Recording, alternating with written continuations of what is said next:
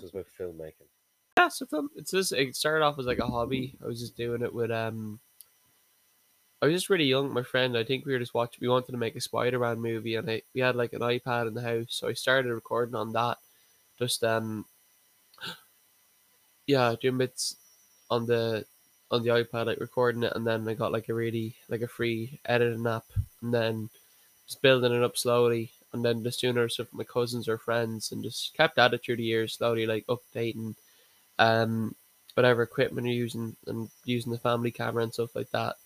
So now doing it in college, doing media studies, we've access to all cameras and bits. So we're every like I don't sometimes I get embarrassed looking back at my older stuff, but it's nice seeing the progression there from like the earlier stuff, which was very basic, to now, and I can even see lessons from like the last one I went, which is releasing in a week or so, which I made like last year. No, I wasn't able to release it yet because it was gone on festivals. So it's called Out of Sight. That was one I made. It was like my first probably big college one, and it was a big like real big labor. I loved doing that one. It was just took a long time to film and stuff like that. But then yeah, so just it's been a process, but it's love doing it. So gotta keep at it. Yeah. And what have you learned since you started doing it, from when, like, so when you started it to now? But like the old saying, like failing to prepare is preparing to fail. So like the more as I've gone, the more I've learned about the technical side and what kind of helps yourself out. So I when I do it, I edit my stuff as well. And then I don't have like an editor or anything like that.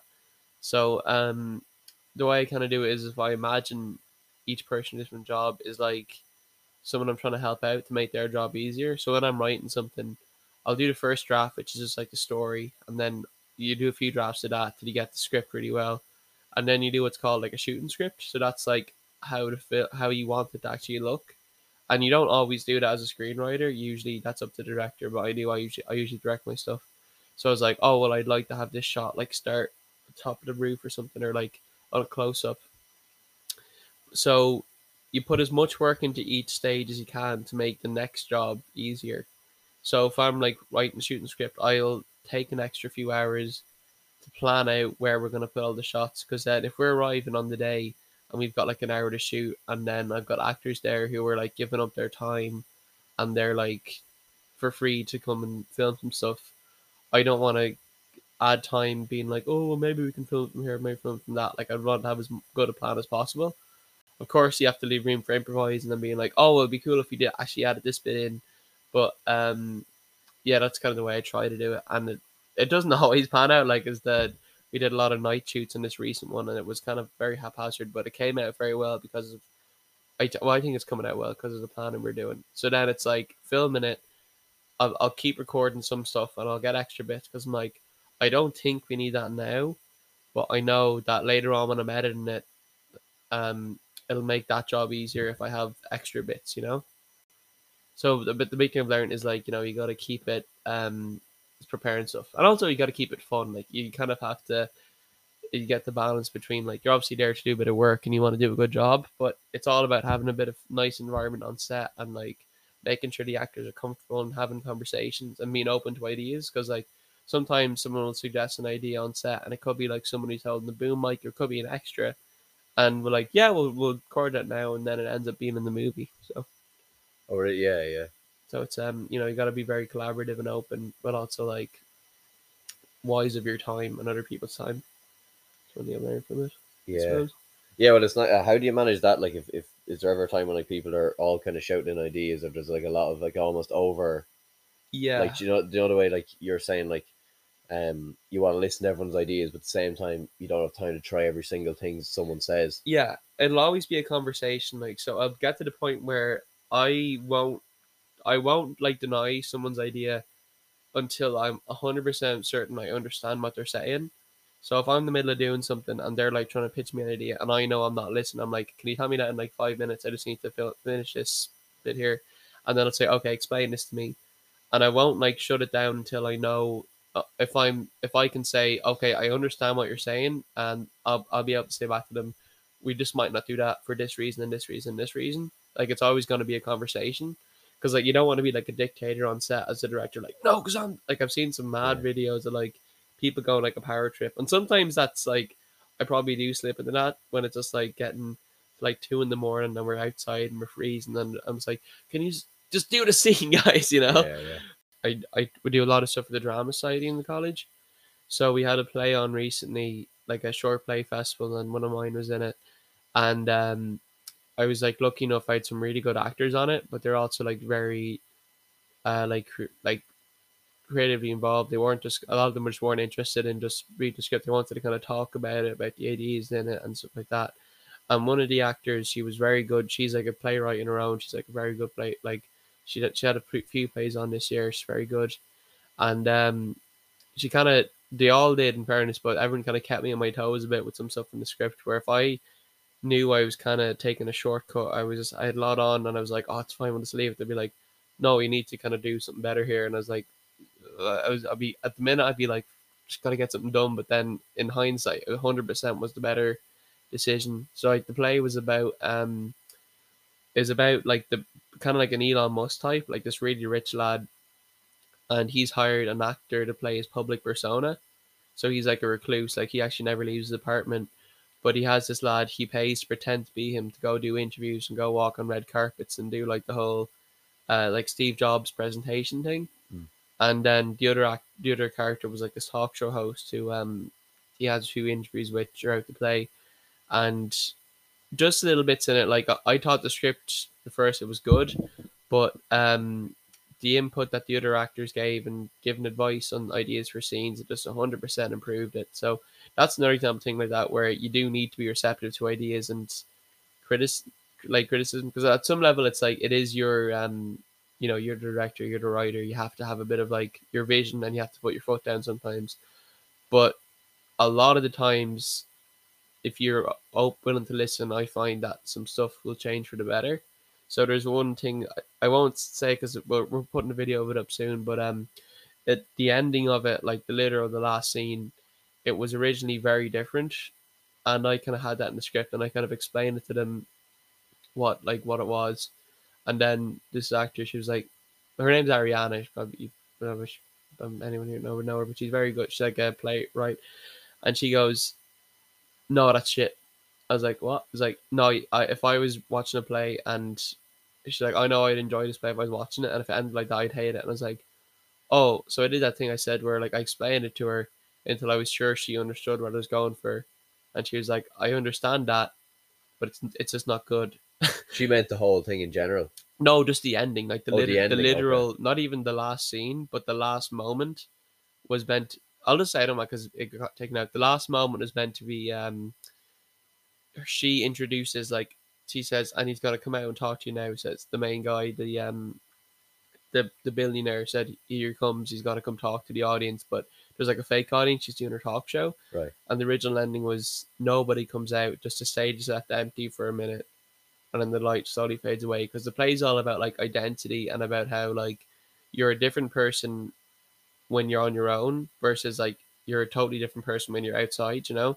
And this is taken literally where like the billionaire in the play is called Everon Mist, and the idea was like, obviously it's literally like he's an actor and the real person, but the idea is like Everon Mist, like actually the real person, he's like in this apartment all his life and he doesn't go outside and he's just on his laptop, and then the version that everyone else sees is this actor that he hires, that he maintains his image and he's cool and he's confident and he's handsome and all that, and he's like great on talk shows because he has enough money to actually pay someone to do that for him rather than have to go out and be like charismatic himself. Mm. And it's all about like say, well, it's about tension between these two guys of like this actor being like, we're doing this for like 25 years, I'm sick of this, and then um the play will be up on YouTube soon, you can watch it if you like, but the tension is that the billionaire starts going outside. Like he starts getting a taste for going out and being just like a normal person because nobody recognizes him because he doesn't look anything like the guy he's hired to pretend to be him. Yeah. So he goes out and he'll go to a pub or something or go to a cafe and just be a normal person, and people treat him like a normal guy because no one knows who he actually is. And then he starts getting a taste for that life, and then the agreement was that he's going to build a rocket and go off to Mars someday. And then once that day's over, the actor can reveal what's happened, and he'll get all this praise for being like, "Oh my god, you stayed in character for years," and like, I can't believe you did this. You're such a good actor, and he'll get famous, and he'll get everyone. This is going to give him like $1 billion, but then the billionaire's like, no, I don't want to do that now. And then your man's like, well, what do you mean? I'm stuck. No one's gonna believe. Like, imagine like Elon Musk suddenly started going like, no, guys, I'm actually like an actor. I'm not like the real. I'm not actually Elon Musk. Elon Musk is like this guy who, and like no one would believe him. No, what? So like he has to be like, no one's gonna believe this if you don't back it up. Like you need to act the real Elon Musk to come out and say, Yeah. oh this whatever. And so just about the tension there of this guy, he's like a billionaire living. He just got the taste for living like a normal life. So he's got this actor kind of trapped, pretending to be him in public. Then so at the end of the play, I won't spoil what happens, but the very last bit would have been the talk show host being like, introducing to you all the real everyone missed or whatever. And then there'd be like a pause. I'd have it that no one comes out. And the idea was like that everyone missed never really existed. Like he had the public life, which was this actor, and he had the inside life, which was this reclusive billionaire. But they never met in the middle. Like he never was an actual person. He was just kind of like an idea, and that there was nothing there. And once I explained that to her, Ariana goes, "I really hate that. Can we do something else?" And I was like, "Okay." And I went away and thought about it, and she was right in the end. And I wrote a different ending, and it came out a lot better. And then that ending ended up being the thing that people really liked. And I'd say to them, well, actually, yeah, originally it was going to be this, and they're like, oh, that would have been shit. I was like, yeah, I know. So you do have to like be open to people's suggestions, you know? Yeah. That's an interesting storyline though. The thing about the two different identities, like the Yeah, guy who, because it makes sense, like the thing you were saying about like what everyone else sees and what you kind of just see yourself. yeah, There's like a divide. I don't know, maybe not for everyone, but there is definitely like a thing where you kind of, when you get home from work or you get home from something, you just kind of go yeah, back into who you actually are. yeah. Just and because I just kind of just that difference between like, regardless of like, say, I don't mind going to work, for example. But I'm sure it's the same. Like you'd work a lot in like meeting people. Like when you worked in the agri, you work in like shops now and all that. It's like Yeah, same as me. Like you have to have a customer face on. And for me, like it's like I don't mind doing the work, but just the idea sometimes of putting on, I'm not in the mood to go out and be like chatting to customers and be like put on this facade, but you kind of have to. And then like I was thinking like, oh, imagine like you could just pay someone to be nice, and then people think, God, isn't that a nice? But it's not you. You don't actually have to do that. mm, But yeah, it was just kind of the idea came from I was chatting. I was just out having a drink with one of my friends, and we were chatting about all these like how like billionaires now they're on talk shows a lot. Like you have your man, the head of Disney, was doing this talk show, and it just came across as like the fakest thing ever to me. And I said, "Geez, imagine that's like not him." And he's like, "What do you mean?" I was like, "Imagine he hired like an actor to do that, like just because he could."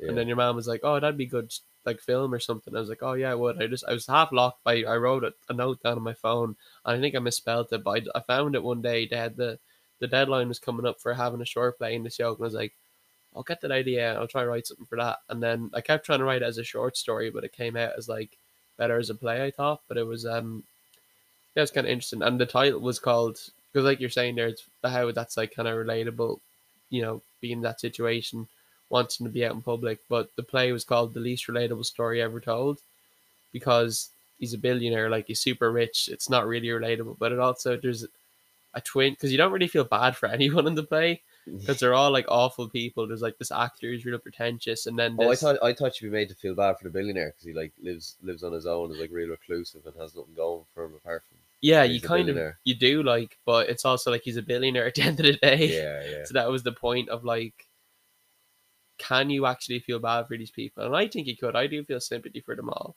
but they're all also like in this position because they got themselves there.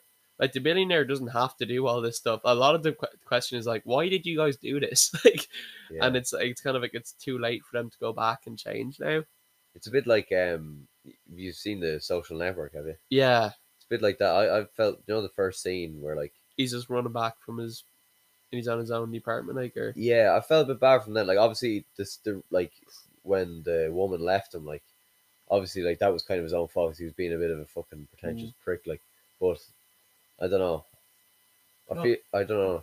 I feel well, like he never got a chance to fucking relax. I don't know what it was. definitely, yeah. There is like a line you walk there between you don't want to feel. There's some people. It's like their troubles aren't really as like bad as other people. Like some people like can't afford food, put food on the table, can't afford shelter. You know, have real struggles. But like, no one's got it 100% rosy. You know what I mean? Like, I'm not saying like billionaires have it easy. Like they have it probably. Like They the probably have it tougher than most of us, to be honest.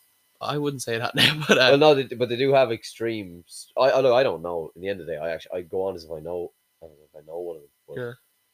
they'd have a tougher. I think they do. Yeah, they do have a tougher than us Why'd you say that? because the pressure. I'm going to read in a lot more to it. This is just like the generalization of it, but the pressure Elon Musk must feel on a daily basis to whatever the fuck. I don't know. I don't know him at all. I don't research any of his projects, but like all the shit on Zuckerberg, the pressure they feel on a daily basis to get their shit done. Like they run big fucking firms, and there's a lot of responsibility. Like obviously, like you have your filmmaking stuff, and you have responsibilities. But like, let's say we'll like pair you with like Zuckerberg or fucking Musk. If Musk doesn't get one of his projects done, that's his livelihood. Now, like if you don't get a project done, you'll still be pissed about it. Yeah. And the same as me, if I don't get something out, I'm still pissed about it. But it's not like it's not probably to the same intensity. I'd say the pressure they must feel is so intense that the money is almost deserved just for the pressure to feel. Yeah, no. Like Elon Musk isn't gonna be out in the streets if he fails now. Like Elon Musk has gone like he's like nearly driven like Twitter bankrupt multiple times. Like already, he's only had it less than a year. There's like I think he can like empathize with people sometimes. Like he like everyone does have struggles, like you're saying, but I don't think it's like I don't know. It's an interesting point, I guess, but I can't imagine. Uh, I think they're just very driven people, I suppose, and they're just not like wired to have like lives like us. For them, it's about like boosting numbers, and Mm. like they just like if they can get that 1% up on a stock market or whatever. Like I don't really understand how all that works, but for them, that's all that matters to them is increasing these numbers. Like because a big thing in the play was like he's spending a lot of money on this project and all that, but it's also like, well, why aren't you investing money in like helping homeless people or like feeding people that are starving or whatever, you know? What do you think about that now? The about them. I don't know how much. Again, I don't know how much they give or whatever. But is there an argument sometimes that like they shouldn't feel guilty about it? Obviously, like they probably should give a bit, but like that they shouldn't feel guilty about it because they worked their bollocks off to get the money. But obviously, the fact they're billionaires, I suppose. Yeah, like a lot of being a billionaire is just luck as well. Like I think I was reading something about this saying if you get to that level of wealth, there's no way that you'd have to have a crazy ego because if you like have that much money that you can't even comprehend, the idea of acknowledging that a lot of it is just like luck and just coincidence that you happen to be the person to get there, you'd go crazy. So I think a lot of them have to have this mindset of like, no, I'm just really great and I work like, and a lot of them like are smart enough and they did come up with these ideas, but it's not like, let's say like whatever amount of money like I like one person earns in a year. It's not the fact that like Elon Musk just worked 1,000 times harder and now he is a million compared to someone having 1,000. It's like circumstances and like and some of it is like inventiveness, but like Elon Musk for example, he's not an inventor. He like comes up with an idea and like either get some engineers to do it or he'll buy that product off someone else. Like he didn't invent the electric car. He said, "Can you make an electric car?" And they're like, "Oh no," and he's like, "Oh, but do." And then they did. Like you know what I mean? He Yeah, didn't actually do it himself. yeah, Like I think a lot. Like also he like inherited like I think he's like his family on like a blood diamond mine or something like that. So or like he was born yeah, into wealth himself. But I do kind of see what you mean about like billionaires. Like there's I'd say it just would break your brain as being that rich. So that's yeah. I just think they would do weird shit instead of like actual philanthropy. yeah, yeah. It'd be weird having that much money. Mm. I don't.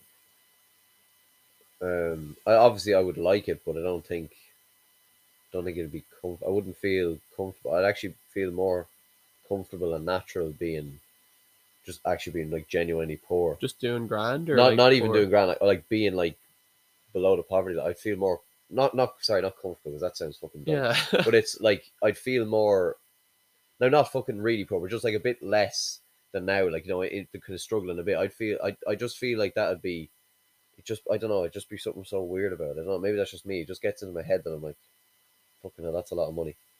No, I don't want that much money, and not that I go on as if like You can swap. I'm Yeah, near getting that much money or anything, but yeah. it just feels, it's just something, something clicks in my head when I think about that much money. Like billions or millions. Both, I think.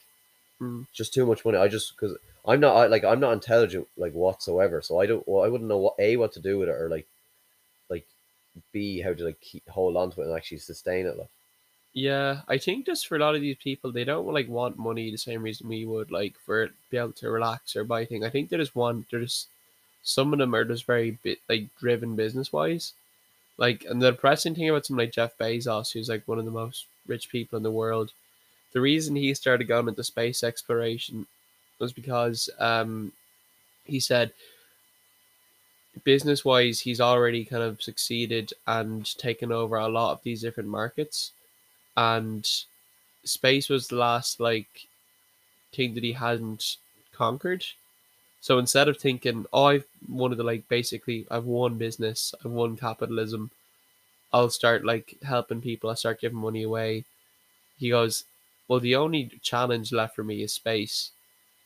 And like that kind of mindset, I think, first of all, is very unethical, but also like it is that thing you're saying of like, if like most people who get to that level of rich, they're either born into it, they're very lucky, or they're just very specifically wired brain wise to do it. And it's usually a combination of all three. yeah, but they can't like I they're guys who just can't switch off. Like, Yeah. it's unbelievable. Like, even they don't see, like, even the thing you said about Bezos, like really successful people, like they can't see what they've done. They can only see what they could, and like that's a pure drug. Like, Yeah. and it's great in fairness, like, because you want to be pushing on to the next thing, and everyone, everyone deep down does want to go and try and achieve something. Now, most people don't actually ever do anything, but like, Yeah. everyone deep down, like, no one wants to live their whole life with the exact same. Everyone deep down wants to achieve something, but these lads just bring it to such an intense level that the whole world is watching them. Like, That's true. That's true. it's nice stuff. Yeah.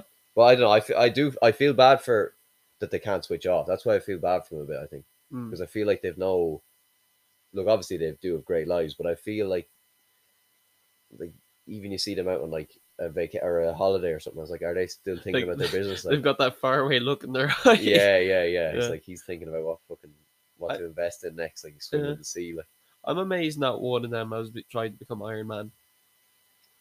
Like they just sit yeah. there and do like a Batman thing. Like I think they're really funny. They found like Elon Musk was Batman for a month and he was bad at it, so he gave up and he tried to keep it quiet. But like, I'm surprised. Someone said this to me ages ago. I was like, I'm surprised none of them like tried to like become like a king of the world or something, or like invent this thing where like there's a king of the whole world. yeah, I'm surprised. Now, that's the kind of thing Elon Musk would fucking that's what I was tweet gonna about. say. If anyone would do it, would be It Elon. would be that much. Yeah. Yeah, So some mad shit that's with the how the metaverse. fuck. What we were talking about We were filmmaking, weren't talking. I think the play was about billionaires, so we were. we? Oh yeah. Yeah, we'll go. We'll take a hard turn out of that tangent now back into. Back what we Yeah. were meant to be talking about. I talk. Yeah, I talked a bit about the with like resources now. Like I know I'm lucky that I'm in the course that I am, and I had like, for example, saying that we just had an iPad at home that I was able to use to do filmmaking and stuff. Because it's like I'm not like anywhere near successful that I'd like to be. Like I had this film that's coming out in a week or two. It's called Out of Sight. I made it about a year ago, and it's like a horror film, and I'm very proud of it. But it's even looking back at it now, I can see its shortfalls and stuff like that. But I tried to get into a lot of festivals and things like that, but it just didn't work out, unfortunately. Like just the way it got into like a few, but just not as many as I would have liked. And like submitting to festivals is expensive work. That like Oh, is it? yeah, you have to spend a lot of money for some of them just to get judged, and then they might just get rejected. Like All right. so that's obviously very disheartening. So, but I'll be happy to have a release now. Like, and I'm working on the trailer at the minute. It's kind of spooky, so we'll see how that turns out. But it's just weird talking to some people in the course who like, not just the course but in general, but who want to be doing something similar like filmmaking or wait, just making stuff, and they just don't. Like they just have no like drive to like get up off their arse and like do something. Like we had one project and it was in the college like, and we had basically, it was up to us to we had to film it ourselves. Say like it was a lot of like you take into your own hands and you do something, and uh, our group did it. We actually, I think we turned out fairly well. The thing we did, and then we saw these other groups doing it, and they just didn't do anything. And they're like, "Oh, we didn't have access to anything." And you're like, "You have your phone in your hand, you know." Like I did. I'll just check it up here. And these don't do super well. But you ever see those like short films on TikTok or Instagram? Like they're not exactly like a regular TikTok, but they're like a little movie or something.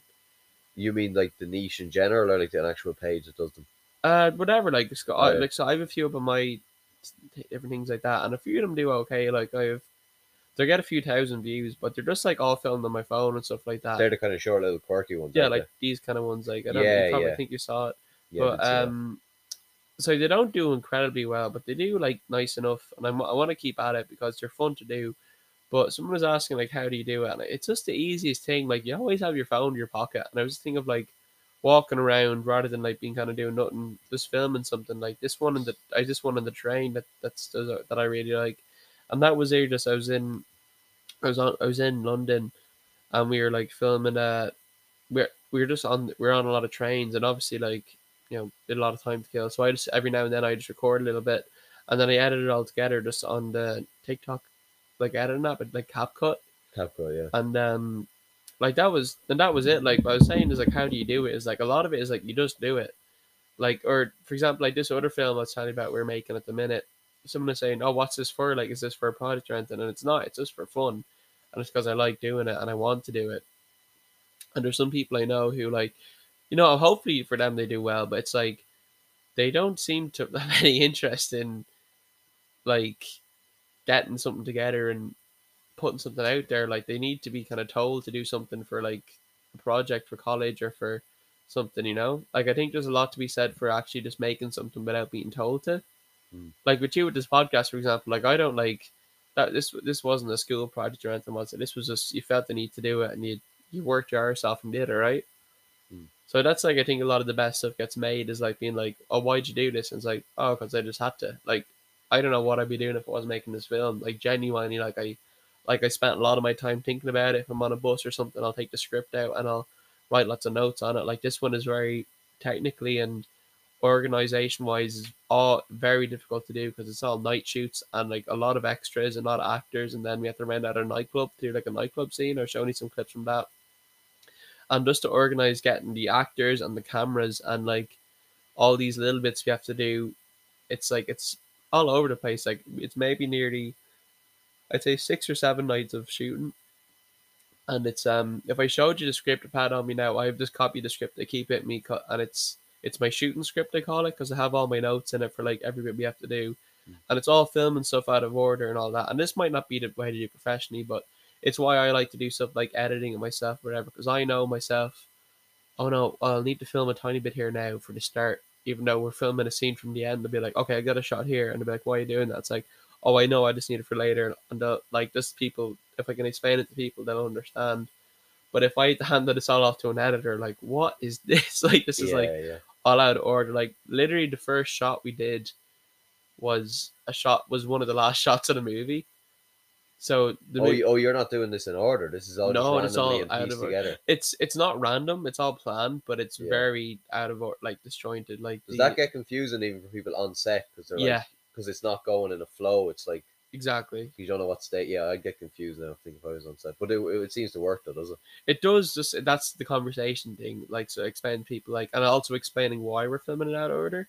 Why do you film it out of order? Just access wise. So the movies, it's about this guy who wants to be like an influencer. He wants to be like famous, but he's not really good at anything. Like he's kind of just like kind of raised on TikTok and like YouTube or whatever, and it's like I want to do that, but he just doesn't do anything. Like he's like kind of a bit like what we were talking about earlier. People they don't get up after hours and do anything. They just kind of like they know they want to be famous and they want this like always on their damn phone, but they just get nothing going on there, like Yeah.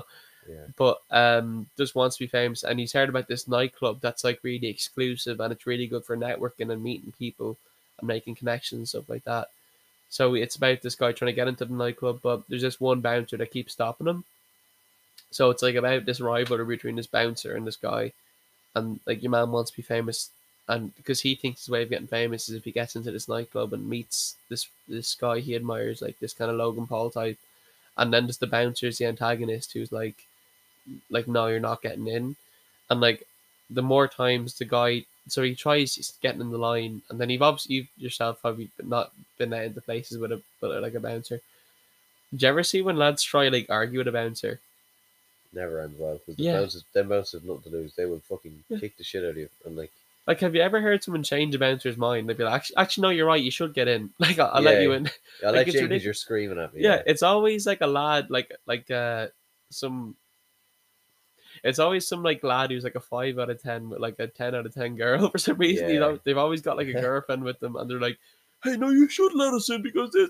And it's like, oh, it's so hard to watch, especially when it's one of your friends. Then, because then like none of you can go in, like or like just like it's just very bad. Some people being like and like antagonizing the bouncer. So then that's what the movie's about. Is your man just like eventually, but the bad thing is like because he makes such a scene, the bouncer recognizes him. So anytime he tries to go in another door and he'll see him, he's like, "Nope, don't let him in." And it's like it's all about that, about this guy trying to get into this nightclub, and the bouncer's like the antagonist. The bouncer's getting in his way. So the actor we had as the bouncer is a guy called Owen, and I got to know him over the year. He directed a play I was in, and I just know him from different stuff. Like he's a really cool guy, and we only had a week to film with him because he's gone away to Australia, and I really want him in the part because he's a good actor and all that, and he's done like proper training. He's like done he went to like a drama school and all stuff like that, so he knows his stuff. Like he's really good at it. But we had like a week to film with him, and just because I knew there was one or two actors who weren't going to be available that week that we couldn't film it in order. So we said, okay, we'll film this all kind of disjointedly. Like we'll just get all of Owen's scenes done first. We'll prioritize those. And his scene, he's not in every scene in the movie. He's in maybe like five, but he's like the antagonist. So he's got a big presence. So he's got to be in it. Mm. So we kind of did it out of order. Whereas like it was actually kind of like the very first thing we shot was like the last time Owen's on screen. Like I knew in my head. That's the thing I said about like having a plan of what I want Wait, to that was the shoot. first thing you shot. Yeah, the first shot was Owen's last shot. If that makes sense. So, because the way I said the bouncer has his last scene, whatever, I knew what the last scene was, and I knew exactly what I wanted it to look like, and it was going to end on a close up of Owen's eyes, and the very first thing we shot was the close up of Owen's eyes. So I'd be like, I'm trying to explain to, and then I put explain to him like saying, okay, we got there kind of early, and it wasn't nighttime yet, but I said, okay, might as well start filming. But I could say, okay, well, we can say it's like early in the morning now because it's kind of bright in the sky, but it's getting darker. I said, we just film this now, and he's like, okay, sure. And I said, well, we can't. The reason actually was is because the sky was brighter. So I was like, well, I guess it makes sense to film your last bit now because that takes place when the sky's a bit brighter. How do you like when you're putting a film out or like a short film? Like how not how do you know if people like it, but like what is there any way you think you can gauge? Like you know, like even when I put out like an episode, I never know what the fuck. Like Yeah, people, I could think it's good and people would say it's shite or yeah, vice versa. Like do you ever like obviously you'd have your own perception of it first, and then that, but um, that's a good question. Um, because a lot of the people you'll show it to, in my experience, first is like friends and family, and a lot of my friends and family I'll see it first will know I've been working on it for a long time, or I might have told them a bit about it, and I'll tell them like how hard this thing was or how hard this other thing was. So whatever opinion they give, I kind of know in my head it's like, oh well, are they just being nice because they're my friend, or are they just being nice because I said, oh, the scene was so hard to film and it took ages to get it, but we finally got it? Are they just being nice because they know I've put a lot of work into this bit, or is it like it's hard to gauge when it's genuine or not? And like sometimes people say like like I'm not like saying everyone's snakes. Like people like no, being serious is but nice, they and do then try. Yeah, I get what you. yeah, Yeah, I get what you mean. They want to be. yeah, They and know how then much work you put in. Like, but then it's like I do appreciate criticism then because when it's someone close to you is giving criticism, it's valid. So like one thing like my dad said about the horror one, Out of Sight, was that the sound was very bad. Like it's very hard to listen to, hmm. as in the audio. And I was like, okay, well he's not going to bullshit on that. So I went back and I re-edited the sound, and I think it's better now. Hopefully for this version that's getting released. And yeah, there's just it's stuff like that. Like YouTube is very hard to gauge because some of my short films haven't gotten a lot of views on YouTube, but the ones they do, it's like you know yourself, it's just hard to judge. Like no matter what, like you're kind of it's your work. Like um, you kind of got to be proud of it yourself because you know how the sausage is made. Like you know what went into doing it and like watching it. Like I can remember like editing it, and I can remember when we wrote that. And I remember, oh, that was a really fun day of shooting. So I can't really watch them as movies right away because I have so much baggage with them where it's like, oh, I remember that was actually a shit day. I just had an argument with one of the actors there, and we just had to film, and that's why they look like they're in a bad mood or whatever, or like or it could be the opposite of like, oh, that was so. Remember we had such a laugh filming that bit. Like afterwards, you just were laughing our arses off. Or it could be something like, oh, I remember being really happy with this in the editing room, or like, I remember that was a cool bit edited. So like, it's kind of hard to switch off. So only recently I went back to watch this movie I made with my brother during lockdown called It Rolls, which is like a horror film about an evil basketball that comes to life. Yeah. And I'm only able to watch that as a viewer now, and I can say I still enjoy it. Like it's kind of cheesy, but it's kind of funny. Like it's kind of I can admire it. Like looking back, thinking that was a great time with my brother during lockdown. We were both very stressed, obviously, but we made a movie together, and it was nice, you know. And likewise, say looking back recently on the first short play I ever had put on, called "A Serial Killer Walks into a Bar," and that plays are actually really interesting because you only put them on like live once or twice, and they have videos and all that, but you put them on live.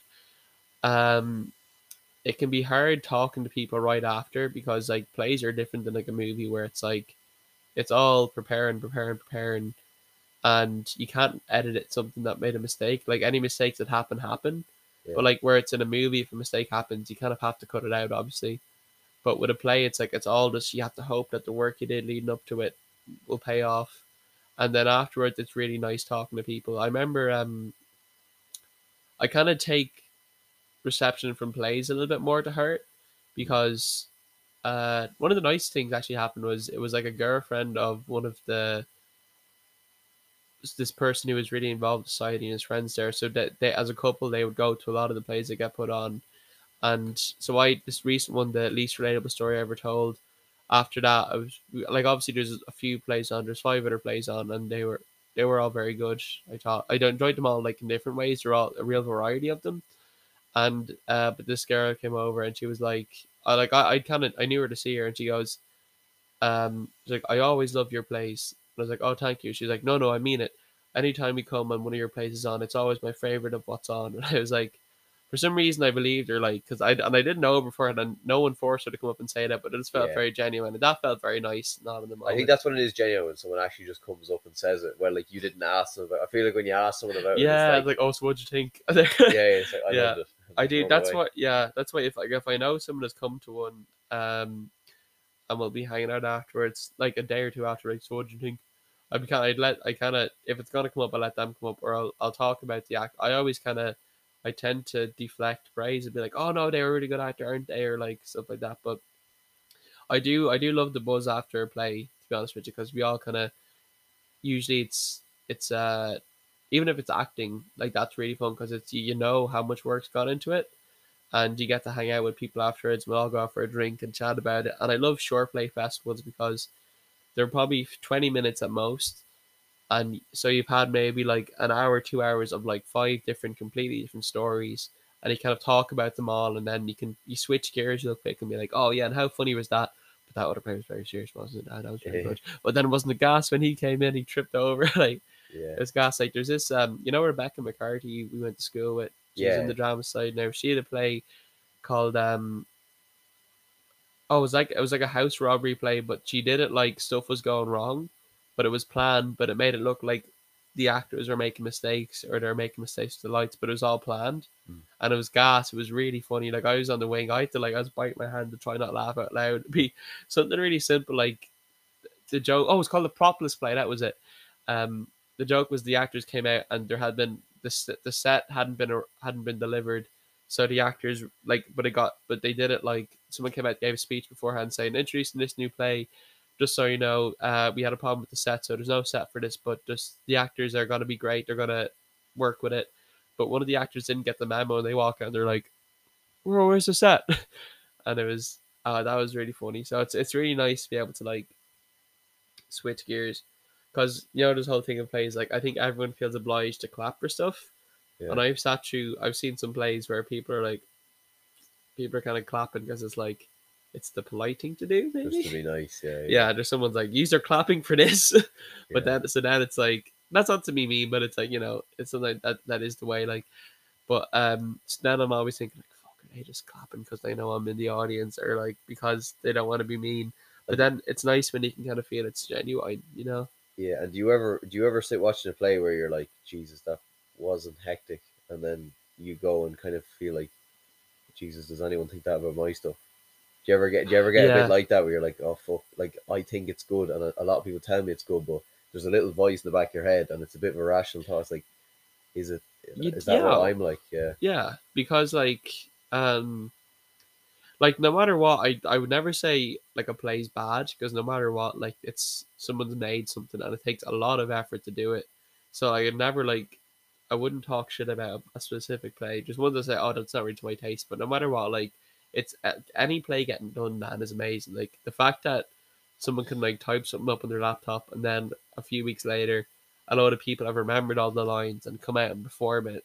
That's like that's very impressive, I have to say. Like, you know, but so from that perspective, I can see it. But there's also like people who don't see it that way. People are like, that sounds shit, you know.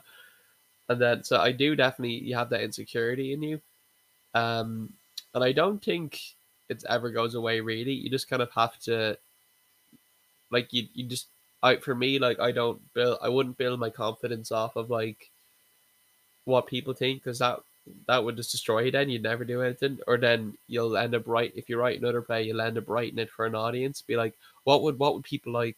Oh no, people wouldn't like that. I won't write this. That's like a bad way of doing it, because it's so like, do you write it then to for yourself, kind of thing, like something you'd enjoy watching? yeah, kind of. I kind of think like writing it. It kind of goes back to like when you're a kid playing. You're just like, oh, well, oh, and I'd love if this happened now, and then be like, nah, it doesn't make sense. But you kind of just, there is a sense of like, sometimes you write something, you're like, oh, this is, why am I doing this? I hate this. So you kind of, if you're gonna spend months rehearsing it, you do want to write something you enjoy and something you're interested in, and like something that's like keeps your attention, you know.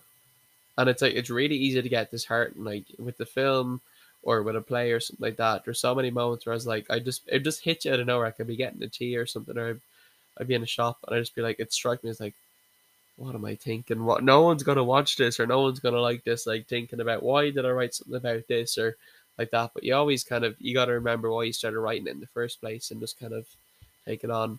Like I kind of would be very influenced by other people's writing, say sometimes, where it's like, oh, that was a really good, like I kind of, not that I'd switch genres, but I'd be like, oh, I kind of wish I wrote something like that. And then that's like the bad thing, because you're never gonna write exactly like someone else. So you'd write something like, "Oh fuck, why didn't I write a funny play? I should have written a funny play." Or like, "Why didn't I write like a more serious thing? Like, look how serious that was. And that was really good. Mine's not serious at all." But like the point is like they're all different and they're all like distinct flavors, you know? Yeah, and it's probably a bit. I actually get a bit of that as well with this, when like you see someone and you almost change. Now, like I kind of, you do sometimes, you just kind of get interested in other Yeah, genres and stuff. Like even like I'd listen to. It's almost like you'd almost get molded a bit, like subconsciously, by like what you listen to. So like I'd listen to a lot of like Chris Williamson, but then I'd also listen to like likes of like Theo Von or something, who's like a nutcase. yeah, And then there's Joe Rogan, who's very like laid back, and then there's the yeah, two Johnnies who are like really like active, try to be funny all the time. yeah, So there's kind of it's the same. You kind of like, Jesus, I could be a bit like them, and it's all probably because they're successful, and you see the yeah, all the fucking attention they get from it. Like, yeah. But see, it's, you're constantly changing from one type to the other. Like, but yeah, I think, and then because we are all influenced by stuff as well. Like I think it's important to be able to be like, oh no, well I want to be a bit like this, like that person, or be like that. But I think like no matter what, your own voice always kind of comes out in the end, and that's like that's what people, if they're gonna get interested, that's what they are interested in. Like I'd rather listen to someone be genuine and like whatever, like actually have to use their own voice in like in whatever, in podcasting, in writing, or in directing, or in plays. I'd rather see someone do a genuine like expression of themselves, and it not do super well for whatever, or like even if it's not too thing, than see someone do like an impression of someone else, because Mm. that's just gonna, because that's like you can't, you can't keep up a facade forever. You can't like like you ever hear someone do like try to be like the two Johnnies or whatever, like that. It's very hard Yeah, like to it'll wear off eventually, because exactly, you'll forget why like how you to do it yeah, after a while. and it just corrodes at your soul, and then it's like like you like, because I think there is influence. Like the two Johnnies, they're like probably influenced by like a lot of other like people they would have hung out with and they would have listened to on the radio, and Irish comedians and stuff like that. But at the end of the day, you can tell they're genuine, say, or like say the same for a lot of other podcasters. Like you kind of, there is obviously a lot of overlap with stuff, but you can't just put it down to they're copying one person or copying the other. Like if they're, if they have their own voice, that's what tends to kind of make people sit up a bit. And that's like true with any other creative endeavor, I have to say.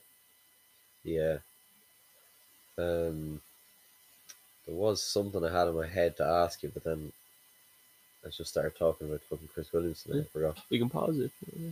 Um, if I don't get it in the next 15 seconds, I'll pause it. Sorry. Is that it? This happened yesterday as well. I actually thought about it yesterday. I think my brain is getting a bit sharper where I do kind of Mm. things do come back to me. Oh yeah. Do you ever feel like burnt out by filming, or like obviously like everyone gets like demotivated and stuff? You're like, a day, oh, I don't want to fucking do this. But is there ever like period, like genuine, like long periods of where you're like, yeah, I don't really want to be creative. I don't feel creative, and it's just like you're like making, there's no buzz out of it. It's just like I don't really fucking like doing this shit. Yeah, definitely.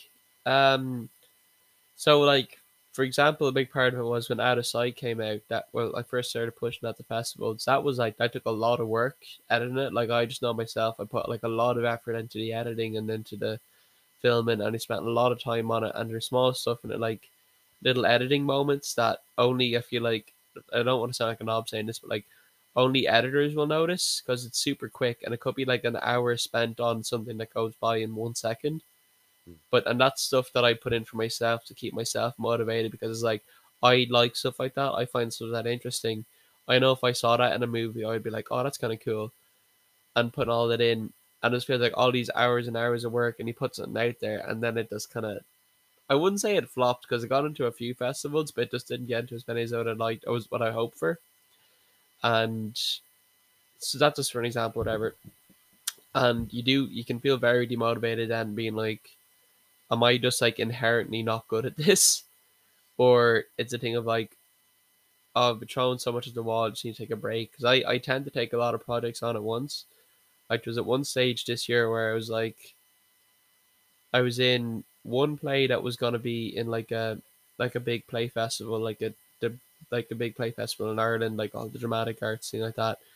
And the week before, I was in another play that was gonna be on the Smock Alley. That's like this revival of a 16th century play that's never been performed, called Hika2BK, for this guy called Alan Waldron. He's like a lovely guy. It's for his PhD research. He's reviving this old play that was they reckon it's the first kind of Shakespearean era play written in Ireland and about Ireland, but as far as we know, it had never been performed until then. And the character I was playing was very physical. It was like Gollum, so it was very physically draining, like walking around like that, and like the acting was very like taxing, and it's old timey language. And then also I had like college stuff on, like a lot of assignments coming due, and it was all kind of coming together at once for me. And I just came very close to just like not being able to do anything. Like I was really struggling to get out of bed in the mornings, because I knew once I was up, the day had started and I had to be all go. So I'd kind of try prolong being like, oh, I'm still asleep, whatever. Yeah, And then there's stuff where it's like you couldn't do right. It's same with writing stuff. I find um you kind of have to build up habits and stuff. So like when I break away from writing, get burnt out a bit, doing a lot of it for a while, you do kind of need to take a break. But I think now I'm a little bit better at trying to, I don't know, how do you ever feel like that? Like do you would is your my method now is trying to prevent it prevention getting to the stage where I'm burnt out rather than recovering from getting burnt out, because I think preventing is a lot easier than trying to heal yourself from like getting burnt out. What do you think? Yeah, that's actually a fair point. Yeah, because when you get burned out, you just start like it's very tough. It's not that the next few days are wrote off, but it's very tough to do something to kind of keep being. It's very hard. Like fair enough, like you can go to work when you're burnt out or whatever if you have a 9 to 5 just a normal job, but it's Mm, very tough to actually because like what you're doing is a very creative job. It does yeah, takes a lot of thinking and a lot of like mental effort to go into it. So like when you're burnt out, it's very tough to do something like that. But I don't know. I don't think I ever get burnt out. It almost sometimes it just gets to a stage where I'm like I just don't want to look at this shit anymore.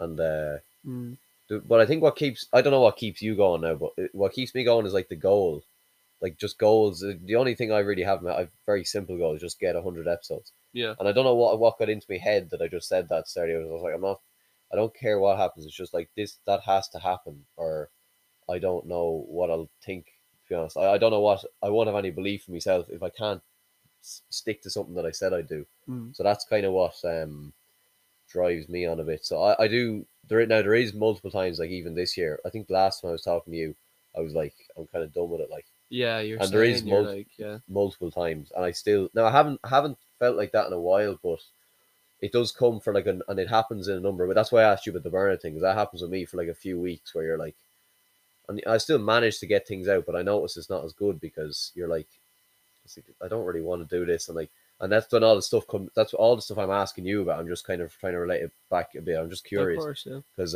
it's like, oh, there's no point doing this. Like, look at the fucking listens and look at it, and all the bad stuff comes into your head when you're yeah, burnt out. Like, yeah, so that's maybe as you say, that's probably to avoid getting burnt out rather than yeah. It's gravity gets you down. You kind of, I think you need to, I don't know. It's that thing where it's like the views and stuff do get to me with stuff like that, with the short ones on TikTok, say for example.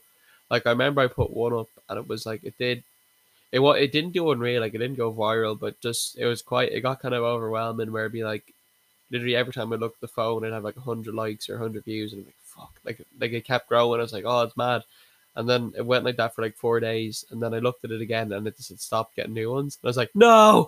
I yeah, kept yeah, refreshing it, and maybe every hour I'd get 5 likes. I was like, need more, and then I'd put other ones out, and then they wouldn't do as well. yeah, So you got to be careful like while you're doing it. So like if I was motivating myself purely on getting that hit of like all these likes and notifications and stuff, that can be nice. That's like gratifying that people are seeing what you're doing and like listen to what you're doing, for example. But if you have to enjoy the work, I think. Like you have to be motivated by like, no, I like the process of sitting down and making this, and then if people see it, great. People don't, whatever. Like my mindset would always be, even to myself, be like, well, worst case scenario is when something does kind of, when things do start working out, people can look back and they'll find all this big catalog of work that was happening. Like, like you kind of, the way I look at it is like, you look at anyone as successful in any body work you want to do. Like, do you think they just like, it was always easy? Like, they just like, the first thing they made, it got sold and it became like a, Spotify bought their podcast straight away and it became $1 million thing. Like, or like with writing books and stuff like that. It's like the way I talk to some people I talk to, they hit one speed bump and they just like get totally discouraged and like just completely like this, not even just like to the point where they're like a bit sad about it. They're just like angry at the world and like, oh, how dare I get like hit a speed bump and all that. Like it's yeah, it can be tough though, getting over that. But I think you do have to remember that even if like success isn't the end goal, you need to kind of at least say, oh well, I tried. Like it's not like I gave it a go. Like how many people can say to have a podcast with 100 episodes? You can by the end of this year, but like it doesn't. If whatever happens with the views, like that doesn't matter. Like at the end of the day, you could say one thing that a lot of people can say is that you stuck with it and you gave it a go and you actually got there. You know? yeah. I don't say it too often, but like I am kind of proud of myself to an extent because I know there's a lot of times like that I could have quit. And you don't Mm. hear many people from the country ever say, I'm proud of myself. But I think I Yeah. have to maybe force myself to be a bit less miserable about myself. And like, I think I'm actually proud of John. Like, to be honest, like, I'm not doing too bad. Like, this is probably be number 40. So, Yeah. like, fuck it. Like, I could have quit at like 20 episodes this year. I could have quit at fucking 30 episodes the first year. So Yeah. um, But you've kept at it. And then there's stuff like you also like quitting's great. Like you're right to quit at yeah, some stuff. see, yeah, Yeah. yeah, But also then it does feel great when you stick at something and then, come back to it. Or like there's nothing better than like actually setting something down and saying I'm 100% done. Whatever happens with this now happens with it. Like you can, like no one can take away the fact that you did something. Hmm. It's like, and same for anything in life. It's like if you go for a run or go for a walk, no matter what, like you, that's done. That's set in stone. You went for a walk, you went for a run. Yeah, exactly, yeah. And overall, I think the reason we both do both these things, like we talk about, like, like some days not wanting to do, but I do this because I genuinely enjoy it. I think it's fun. Like, I Yeah, actually think it's fun, and it's like, what you were saying earlier is like, I don't know what else I'll be doing. Like, I don't know what the fuck. Like, yeah, I play a bit of hurling and like I have a few bits going on, but like I wouldn't like this. This takes up a lot. This takes up more so thought because it's not about what I could fill my day with something else, but I don't know what the fuck I think about. Like, yeah. you Like just get so bored. Like that's what I think. I I don't know know. when I'm in work, I'm just constantly thinking about like what I'm gonna do when I get home, and I'm gonna write or the script idea I had, or I always keep a little notebook with me for like ideas and like if I'm on a walk or I'm out at work, I'll like slip away for 2 seconds and write something down, and then just like I love the idea that like it's something you can do, you can be thinking about, and it's fun to think about, and you get excited about it, and like I love coming back from like I know the night shoots are very tough, but I love the feeling of coming back and lying in bed and not have to sleep because I think about like, wow, that's great. We spent all night filming, it was cool and all that, and yeah, and type of thing of the excitement and the dread for of like it is like really well done. Like I don't know if you ever felt like this way, but I know in school a lot of our friends and like people know I write that a lot of our friends were like guy heads or like would be into sports like that, and it'd be just something they chat about like at lunchtime, and it's like chatting about like say if they played a match over the weekend or they had something coming up, and it'd be something they could be either like proud of or like annoyed about or could talk about.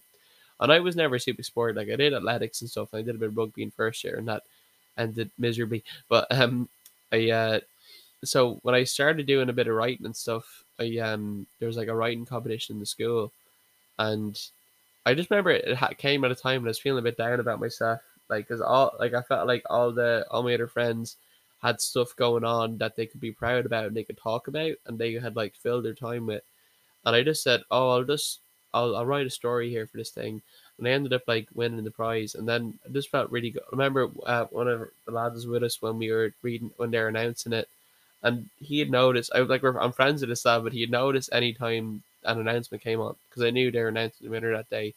I'd sit up, and then it got to the third point in the day when they did an announcement. I sit up, and he's like, "Oh, look at this guy," and then they're obviously listening out, and he's messing with me, like being like, "Oh," like poking me or something like that. And then he actually called my name, and he's like, he froze, and it was just funny. And I remember saying it to him after, like chatting to the lads at lunchtime about it, and then they like actually showing an interest. And not that they like the lads had ever been bad, but it felt nice to be able to have something I could be kind of proud of and be able to talk to people about and to be like a sense of achievement, like and like not that you need that all the time, like you need to be winning awards for like stuff to be able to feel proud about what you do. But that was kind of one of the first times I could be like, oh no, just kind of doing creative stuff, it can actually be a bit fulfilling, and you can talk to people about it, Hmm. and people will listen and people be interested. You don't have to win like awards to get that, but you can actually be like, after that I kind of got more confidence to be like at lunchtime to be like, oh, and I'm actually writing a script at the minute about this or whatever. And then uh yeah, it's just kind of, it's cool, it's nice to get that, something to fill your day with, like you're saying, and something to actually feel good about yourself over, Hmm. because I was never like, I kind of early on I kind of copped I was never going to be like great at sports in school. So I was like, oh well, I can do this. I enjoy doing this, so I'll stick with this, like, and then see where it turns out. Yeah, it's good. Yeah. Yeah, I suppose I'm really leave it there. Sure. Yeah. You've no last words just to fill out the 30. Well, I don't fill out the 30, but Well, yeah. I suppose keep an eye on the Instagram and stuff like that. I'll be posting. Hopefully, my newest horror film, Out of Sight, will be out soon. It's excellent. yeah, it's like a kind of a thriller horror thing about a serial killer who turns his victims invisible, and one of his latest targets, Emma, is she falls prey, and she tries to survive in a world where no one else can see her except the man trying to kill her. And then coming later in the summer is what I'm very excited about. The script has got it got just the script alone got shortlisted for a media award, which is very exciting. It's very nice to get that acknowledgement. So yeah, I'll be probably come on once that out to promote it again. But yeah, keep the eye on the old social. That's Instagram, like instagram.adam on Instagram, and then I think it's his Cullinator on TikTok, so like that. I don't know if anyone uses Twitter anymore, but if you want to tell me that, it's Adam is Cullen, and yeah, so I'll be announcing anything I'm posting on that. And yeah, thanks for having me on, Dan. Job on, no bother. Yeah, we'll leave it there. So.